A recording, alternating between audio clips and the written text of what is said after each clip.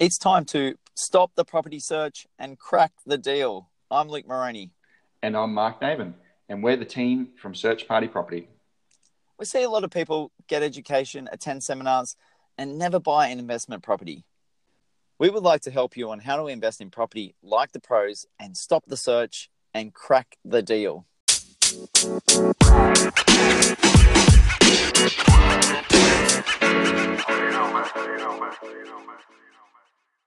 The podcast is for information purposes only. Make sure you seek your own independent advice from your solicitor, accountant, or financial planner.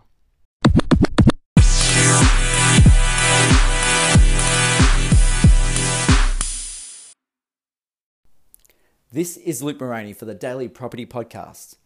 And my topic for today is, do you need to diversify when it comes to your property investment portfolio? It's an interesting thought, and the reason why I bring it up is in relation to a couple of situations or a couple of examples that have come up in recent days.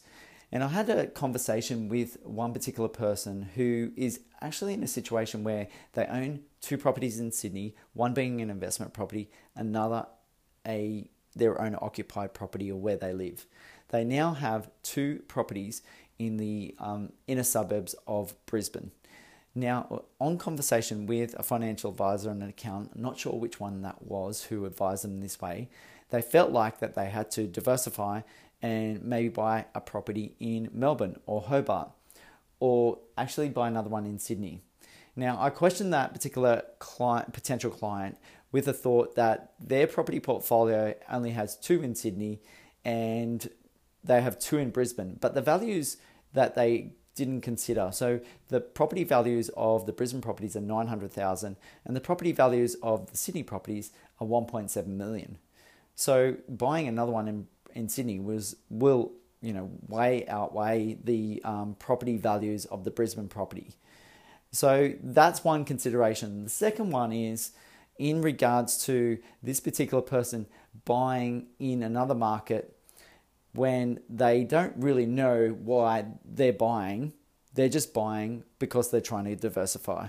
So we went through a few conversations, and I'll bring up a few stories of examples through the podcast in relation to why it's not good to actually buy just for the sake of diversifying. So that brings me to my first point I'd like to make. Are you doing it just for the sake of doing it? In terms of diversification, you want to put yourself in a situation where you're looking at that individual investment and looking to say, is that going to bring me cash flow? Is it going to bring me growth? Does that fit into my property investment strategy? And if you're in a situation where you're looking at a property market like Sydney, like Melbourne, they've increased by 60-70% in the last 5 years.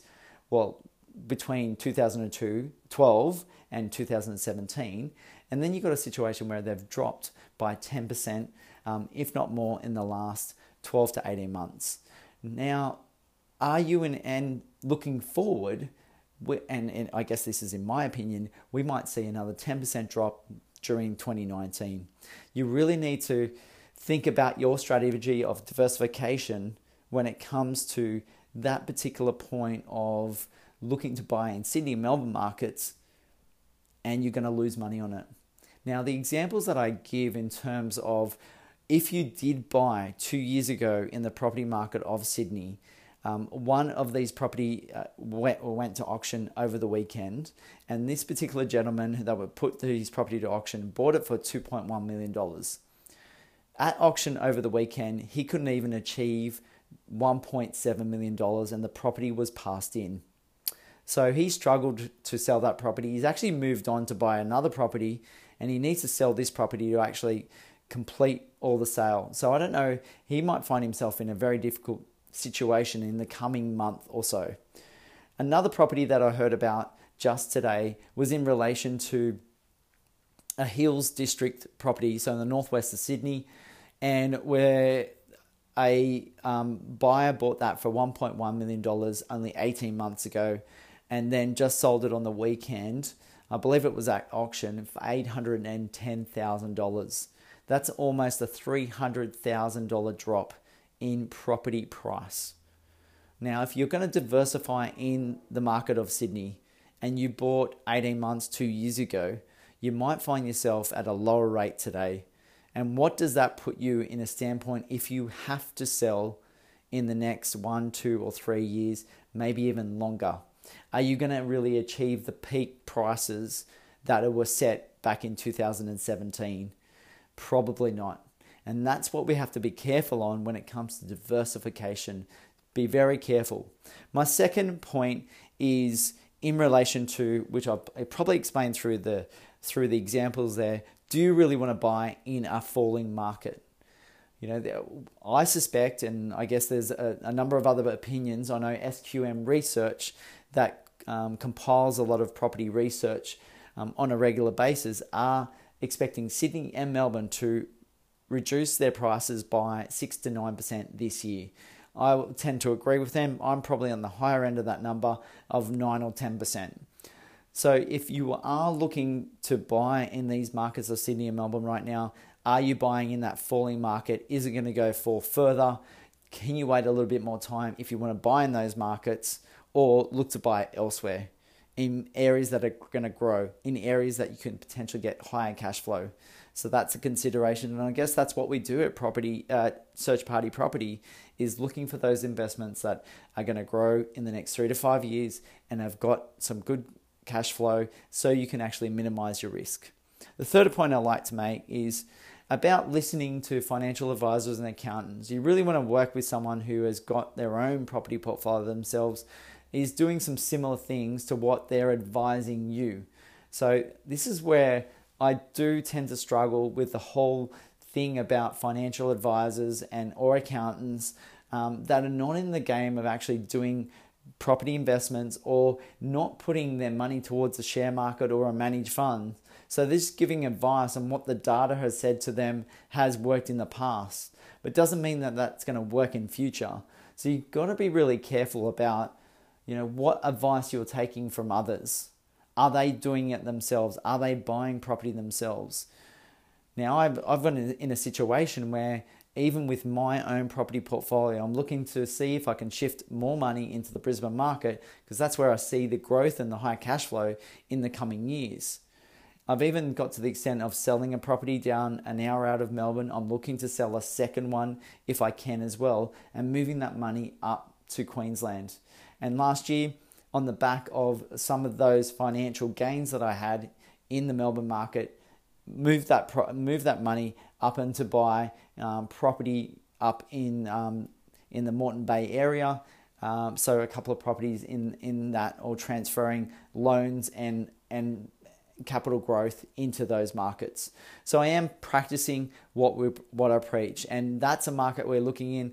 That's what we're looking for clients.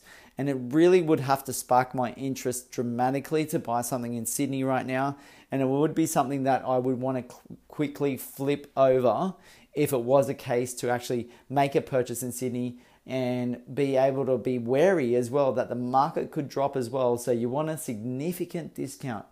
And I'm talking somewhere between 20 and 40% if you really want to make some decent gains on that or protect your risk moving forward. So a lot to consider in this, but be careful about who's giving you advice. Whether there be a friend, a family member, a financial advisor, a property buyer's agent, other people selling property. You got to see what they're doing, what their experiences are, what they're doing for clients, and what their success level that they've had in the past. So all that needs to be considered. And it doesn't mean that the Sydney property market has grown by 70% between 2012 and 2017, that's a marker of success for you to then go and buy back in the Sydney market right now. Because remember, like I said in those examples, it has dropped.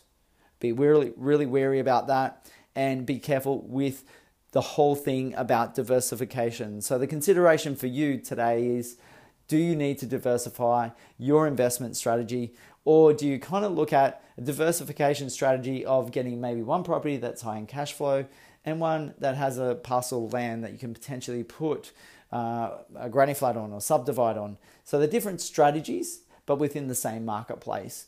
And that, for us, at Search Party Property is a marketplace that we're looking for growth in the next 3 to 5 years. So hopefully that helps in your property investment journey. If you'd like to talk more about your individual circumstances, then give me a call. My number is 0400 332 377. Thank you all.